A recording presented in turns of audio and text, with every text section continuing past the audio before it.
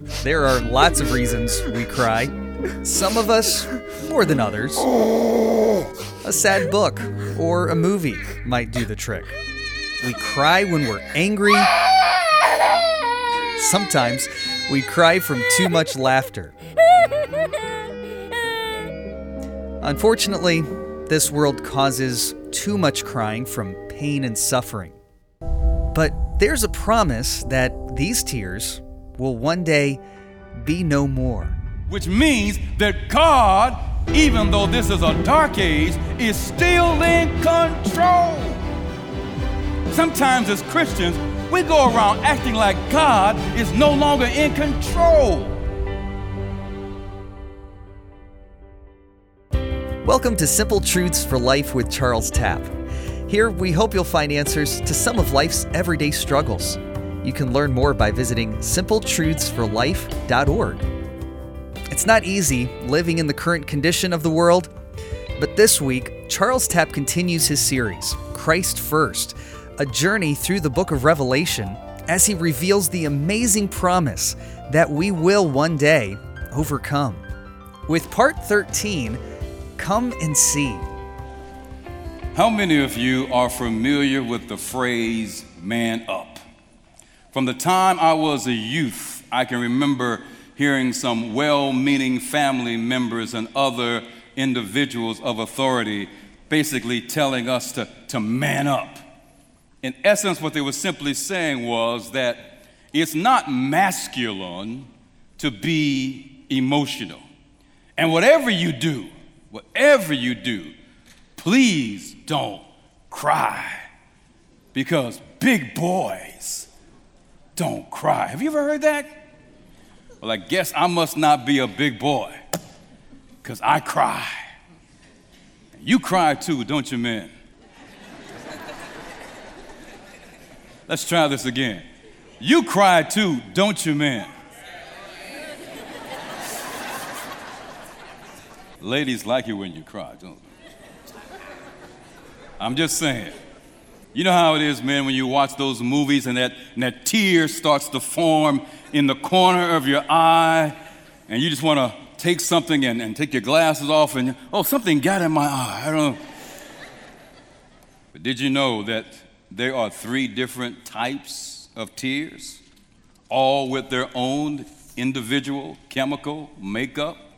First, we have what are called reflex tears, and we've all experienced this. You ever chop an onion before? And the irritants of the onion make water come to your eyes? Those are called reflex tears. But then we have what are called basal or continuous tears. These are the protective tears that contain the powerful, fast-acting antibacterial agent lysosine. Without lysosine, and lysosine is not only in our tears, but it's also in our saliva. Without this, we would eventually go blind. And as I read that this week, I thought about how wonderfully and marvelously we are made, amen? But then there are those tears that we call emotional tears. Tears that have their own chemical makeup, even a chemical that is used as a painkiller. These tears are produced when we're afraid, when we're sad. And yes, these tears come even when we're happy. We call them tears of joy. And if I had to go out on a limb today, and I think I will, I would have to say that the tears that John shared in Revelation chapter 5, when he was in the throne room of God, had to fall into the category not of basal tears, but tears of emotion. Turn there with me to the book of Revelation chapter 5 as we look at verses 1 to verse 5. Revelation 5, verses 1 to 5. Look at what it says, and this is just review for those of you who've been here, who've been going through the book of Revelation. And I, John here, saw in the right hand of him who sat on the throne a scroll written inside and on the back, sealed with 7 seals. Then I saw a strong angel proclaiming with a loud voice, "Who is worthy to open the scroll and to loose its seals. Verse 3. And no one in heaven or on the earth or under the earth was able to open the scroll or to look at it. So I wept much. Did you hear this? John is not afraid that he's going to be considered to be not masculine. He says, I wept much because no one was found worthy to open and read the scroll or to even look at it. Verse 5. But one of the elders, talking about the 24 elders, do not weep, said to John. Behold, the Lion of the tribe of Judah, the Root of David, has prevailed to open the scroll and to loose its 7 seals. Now, if you remember from our last message that we titled Signed, Sealed, and Delivered, the reason why John was brought to tears is because the scroll that was in the hand of the Father could not be opened because there was no one there to open that scroll. And what was contained within the heart of that scroll was the plan of history's salvation of mankind. It was God's purpose of resolving sin for fallen humanity and establishing his own kingdom. So if that scroll remained sealed, the salvation of all mankind would be sealed as well. So the Bible says John began to weep, and he wept much. But then someone said, there's somebody here who can open this scroll. And I love the titles that John the Revelator uses here. He says, one who was the Lion of the tribe of Judah, one who stood as a lamb that was slain, and that is none other than the titles that are given to Jesus Christ himself.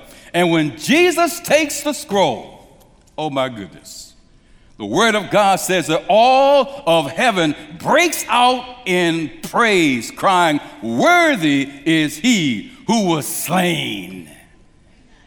And we can't even say amen sometimes.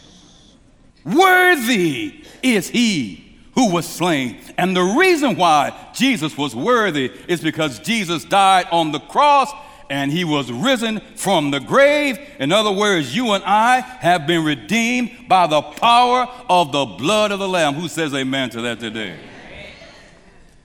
Now, although it doesn't mention here, I'm going to use my sanctified imagination today. John is never heard from again crying. But I can't help but to wonder if John's tears of sadness, once he saw Jesus take that scroll, one who was worthy, I believe those tears of sadness would turn into tears of joy. Amen? Can you imagine what it's going to be like, Mark, when we see Jesus face to face? Come on, church. Hi, Jesus. The most conservative of Christians will probably be running all around heaven crying, glory, glory, glory. Why don't you get into some practice now? I'm just saying, choir. Worthy is the Lamb. Jesus has the scroll, and he's sitting on the right hand of the Father. And now that one has been found who was worthy to break the seal and eventually open the scroll, we move now into chapter 6 of Revelation, where now the plan, God's plan of salvation of all humanity begins to unfold right before our very eyes. And as has taken place all throughout the book of Revelation from the very beginning, John uses these strange symbols and mysterious language to convey the message. And in chapter 6, it is no different. For the messages contained within these chapters begins with 4 horsemen breaking the 4 seals that are symbolized by these men riding on the horses. Now, in John's day, a horse was an animal for battle. Oxen was for farming, donkeys were for transportation, and that's why when Jesus rode into Jerusalem, he was riding on what? A donkey. But again, horses were for battle. And what is so striking about these 4 horses is that each of them is a different color. You've got the first horse that was white. The second horse was the color of fiery red. The third horse, that was a black horse. And then the final and fourth horse was an Asian gray or a pale horse. And if that's not enough to make you go, then add to this the fact that each of the riders is carrying something in their hands. So let's begin this journey. Revelation chapter 6, verses 1 and verse 2. And it says, Now I saw when the Lamb opened one of the seals, and I heard one of the four living creatures saying with a loud voice like thunder, Come and see. And I looked, and behold, what kind of horse? A white horse. White represents purity. It represents righteousness. Who sat on the throne and had a bow and had a crown. That crown is the Stephanus crown. It was not the diadema, the royal crown, but this was the crown for one who was victorious. And a crown was given to him, and he went out doing what? Conquering and to conquer. This white horse representing righteousness, representing purity. It also represents victory. And the rider has a bow in his hand where arrows can be shot through the air. Then he's wearing the Stephanus crown, as I just mentioned. Then this rider, dear friends, if we look at it closely, because he is wearing the crown of victory, because he is clothed in white, riding on a white horse, this can be none other than Jesus Christ himself.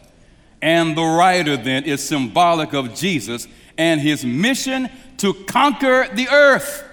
And how is he going to conquer the earth? He is going to conquer the earth through the spreading of his word, through the spreading of the gospel.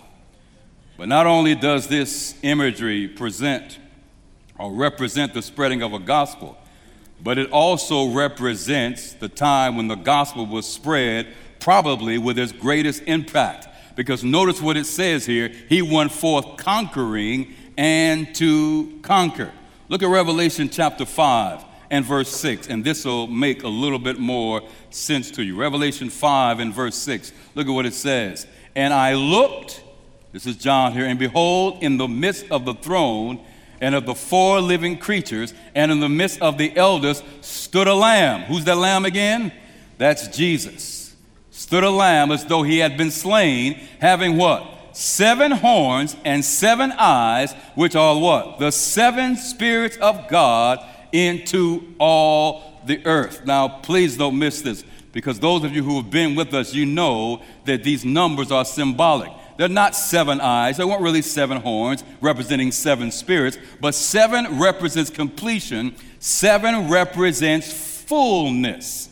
So when it talks about the 7 spirits, it is talking about the fullness of the power of the Holy Spirit that has come upon the earth. Not 7 spirits, but the fullness of the Holy Spirit. And many believe that this represents, dear friends, the Pentecost that fell upon the earth, that gave birth to the church, where thousands were baptized in one day. When was the last time you saw thousands being baptized in one day? Especially here in the United States. But in the book of Acts, it becomes even more clear. Look at Acts chapter 2, verses 32 and verse 33. Look at what it says. This Jesus God raised up, of which we are all what? Witnesses. Look at verse 33. Therefore, being exalted to the right hand of God. Isn't that the same language of Revelation? Being exalted to the right hand of God, where he takes the throne, takes the scroll, and having received from the Father what? The promise of the Holy Spirit, he poured out this, which you now see and hear. So when it talks about 7 spirits being poured upon the earth, he's talking about the power of the Holy Spirit when it is in its fullness. That was the day of Pentecost. And I can't wait until it's poured out again. What do you say? You're listening to Simple Truths for Life with Charles Tapp and his message, Come and See. And if you're enjoying this message or you'd like to find others like it, you can find out more by visiting simpletruthsforlife.org. We'll conclude with the rest of his message right after this.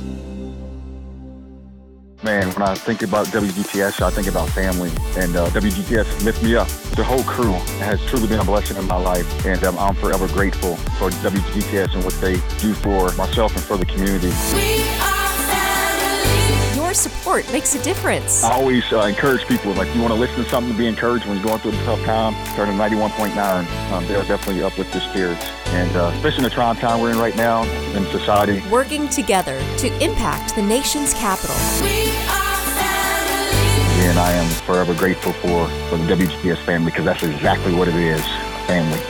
And we get to be a part of that as listeners, which is amazing. Listener funded. WGTS 91.9. Always encouraging. At 88.3 on the Eastern Shore.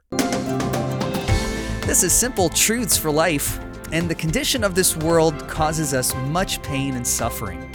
And this week, Charles Tapp reveals the amazing promise found in chapter 6 of Revelation that we will one day overcome. As he concludes his message, Come and See. For once Christ takes his rightful place at the right side of God, it not only transfers dominion from the enemy, from the evil one who now has dominion over the earth, but it now transfers dominion to Jesus Christ. Worthy is the Lamb. And at that moment, when he took the scroll and put it in his right hand, he ushered in the power of the Holy Spirit in the life of the church. Revelation chapter 6, 3 and 4. When he opened the second seal, I heard the second living creature saying what? Come and see. Verse 4. Another horse, this is the fiery red horse, went out, and it was granted to the one who sat on it to take peace from the earth, and that people should do what? Kill one another, and there was given to him what? A great sword. Now please don't forget, this is all symbolic language here. Notice what it says. It does not say that the rider went forth and killed people, but it says that they killed one another. Once he took their peace, in essence, they turned on each other. Please don't miss this. If the first horse represents the spreading of the gospel, then the red horse represents the enemy's resistance to the spreading of the gospel. So much so that those now who reject the gospel are turning on those who accept the gospel. What are you talking about, Pastor? Again, to understand the book of Revelation, you've got to understand the Old Testament, the writings of Paul, and the words of Jesus. But look at what Jesus says. I don't have it on the screen, but I want you to write this down. Matthew chapter 10, verses 34 to 36. Jesus said these words. He says, I did not come to this world to bring what? Peace. He says, I came to bring what? A sword. He's not talking about a sword in the form of destruction. He's talking about a sword in the form of division. Because then he explains it. He says, when I come, I'm going to turn son against father, daughter against mother. That's what the preaching of the gospel does. It takes away the peace and it brings division. Because there are some people who will never accept the gospel of Jesus Christ. But then there are those who will accept it, and automatically it creates a division. Some of you know what I'm talking about because some of you are living in a divided home right now. Some of you may have grown up in a divided home where one parent lived up to the gospel and the other parent didn't, and it spread and it formed a division. Even in my home, yes, my parents were Christians, but when I accepted, oh my gosh, the Seventh-day Adventist message at the age of 16, you talk about division. You have not seen division. There were times, and I've told the congregation this before, I did not eat because the only thing that was fixed were foods that I could not eat. So what did I do? Sometimes I didn't eat. That's division.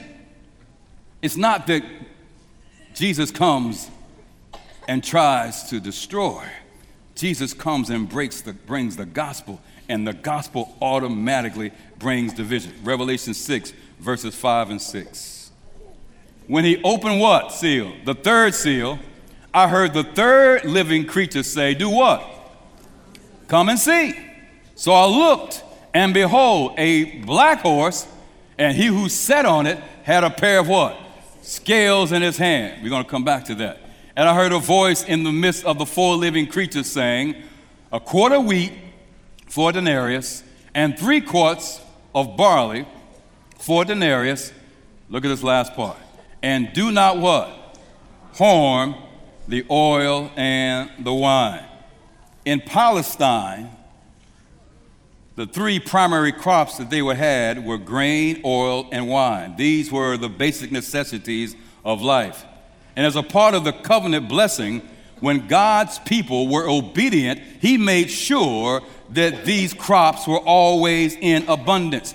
But when they decided to become disobedient, then these crops were few. But because the rider of this black horse, listen to this, has a scale in his hand, in essence, he is saying, now I've got to weigh things. Because we don't have the abundance that we used to have. Now it's going to be limited. It's going to be scarce, signaling that there is not a famine of food, but there is a spiritual famine in the land.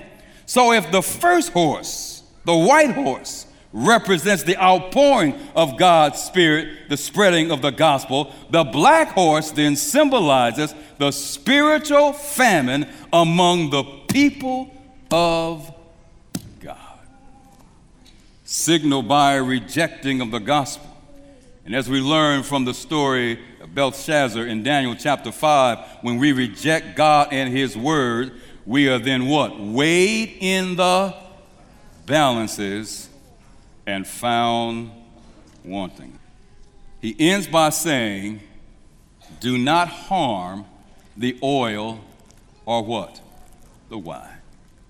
What John is saying here, in the midst of this spiritual famine, the oil, which represents the Holy Spirit, and the wine, which represents our salvation. That's why when we take communion with the bread and wine, the wine represents the blood of Jesus, which is our salvation. He says, even though there's going to be a spiritual famine in the land, there are still those who are going to accept the salvation of God and come under the power of the Holy Spirit. Who says amen to that today?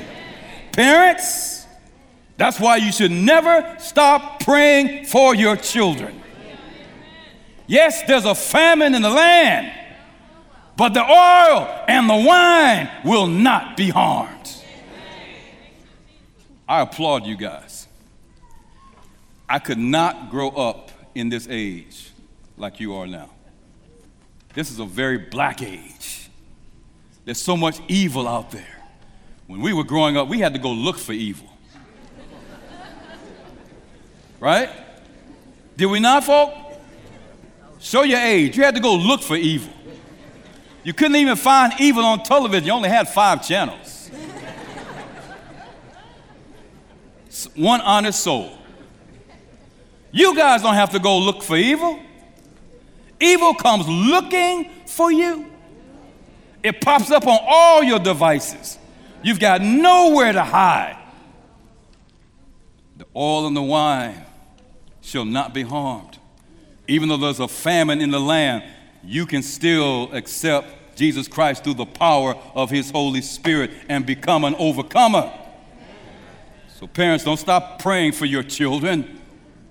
Don't stop praying for your spouses. Yes, this is a spiritual famine, but the oil and the wine shall be sure. And then lastly, the 4th horse. Revelation 6, 7 to 8. Let's read it.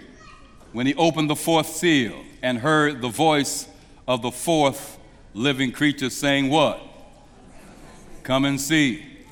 So I looked, and behold, a pale horse. And the name of him who sat on it was what? Death. And Hades followed with him. Have mercy.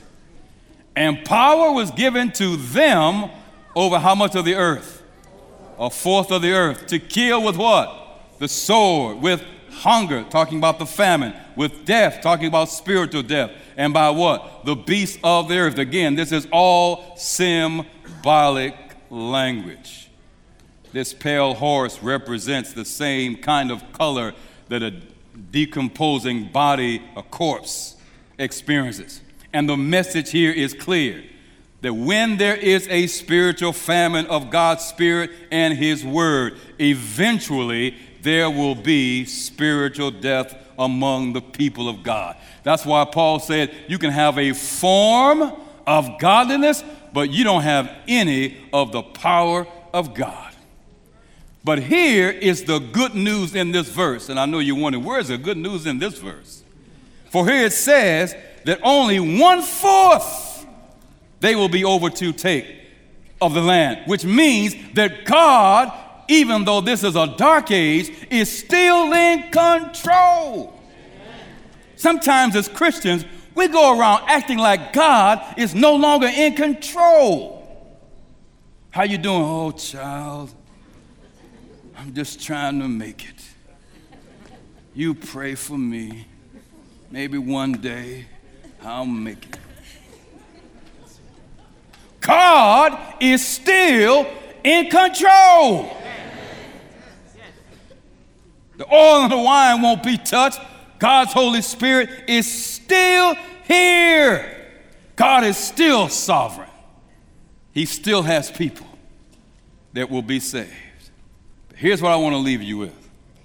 Notice which each of the horses, the riders, the invitation was given to do what? Come and see. Come and see. Come and see. This is not an invitation to come and be an observer. This is an invitation for a call to action. In other words, John the Revelator is being shown here throughout this story in the book of Revelation that even though things in the church, there are some difficult days ahead for the people of God, that God's people will still win out if we're faithful. So come and see. In other words, take this as a warning to remain faithful. Even through the darkest of times, remain faithful. Because what the book of Revelation is really all about in a nutshell, it is a faithful God in search of a faithful people. Because God makes it clear, my oil and my wine will always be there for you. The question is, will you be there for me? You've been listening to Simple Truths for Life with Charles Tapp and his message, Come and See. And if you want to listen again or share it with someone, you can find these messages on platforms like Apple Podcasts and now also on Spotify. Or visit us online at simpletruthsforlife.org. Now here's what we're working on for next week. You're about to throw in the towel, throw up your hands. Darkness was all around you, but then God shed His light in on you. It's always darkest before the dawn. That's Charles Tapp, and next week he'll be sharing the 14th and final message in this series, Christ First, a journey through the book of Revelation you won't want to miss, titled Darkest Before the Dawn. Well, thanks for listening, and we hope you'll plan to join us again next week for more Simple Truths for Life.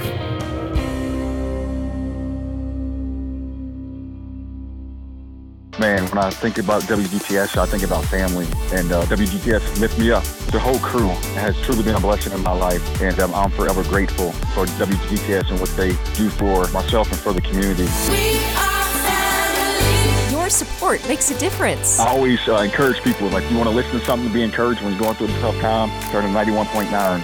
They'll definitely uplift your spirits. And especially in the trying time we're in right now in society. Working together to impact the nation's capital. And I am forever grateful for the WGTS family, because that's exactly what it is, family.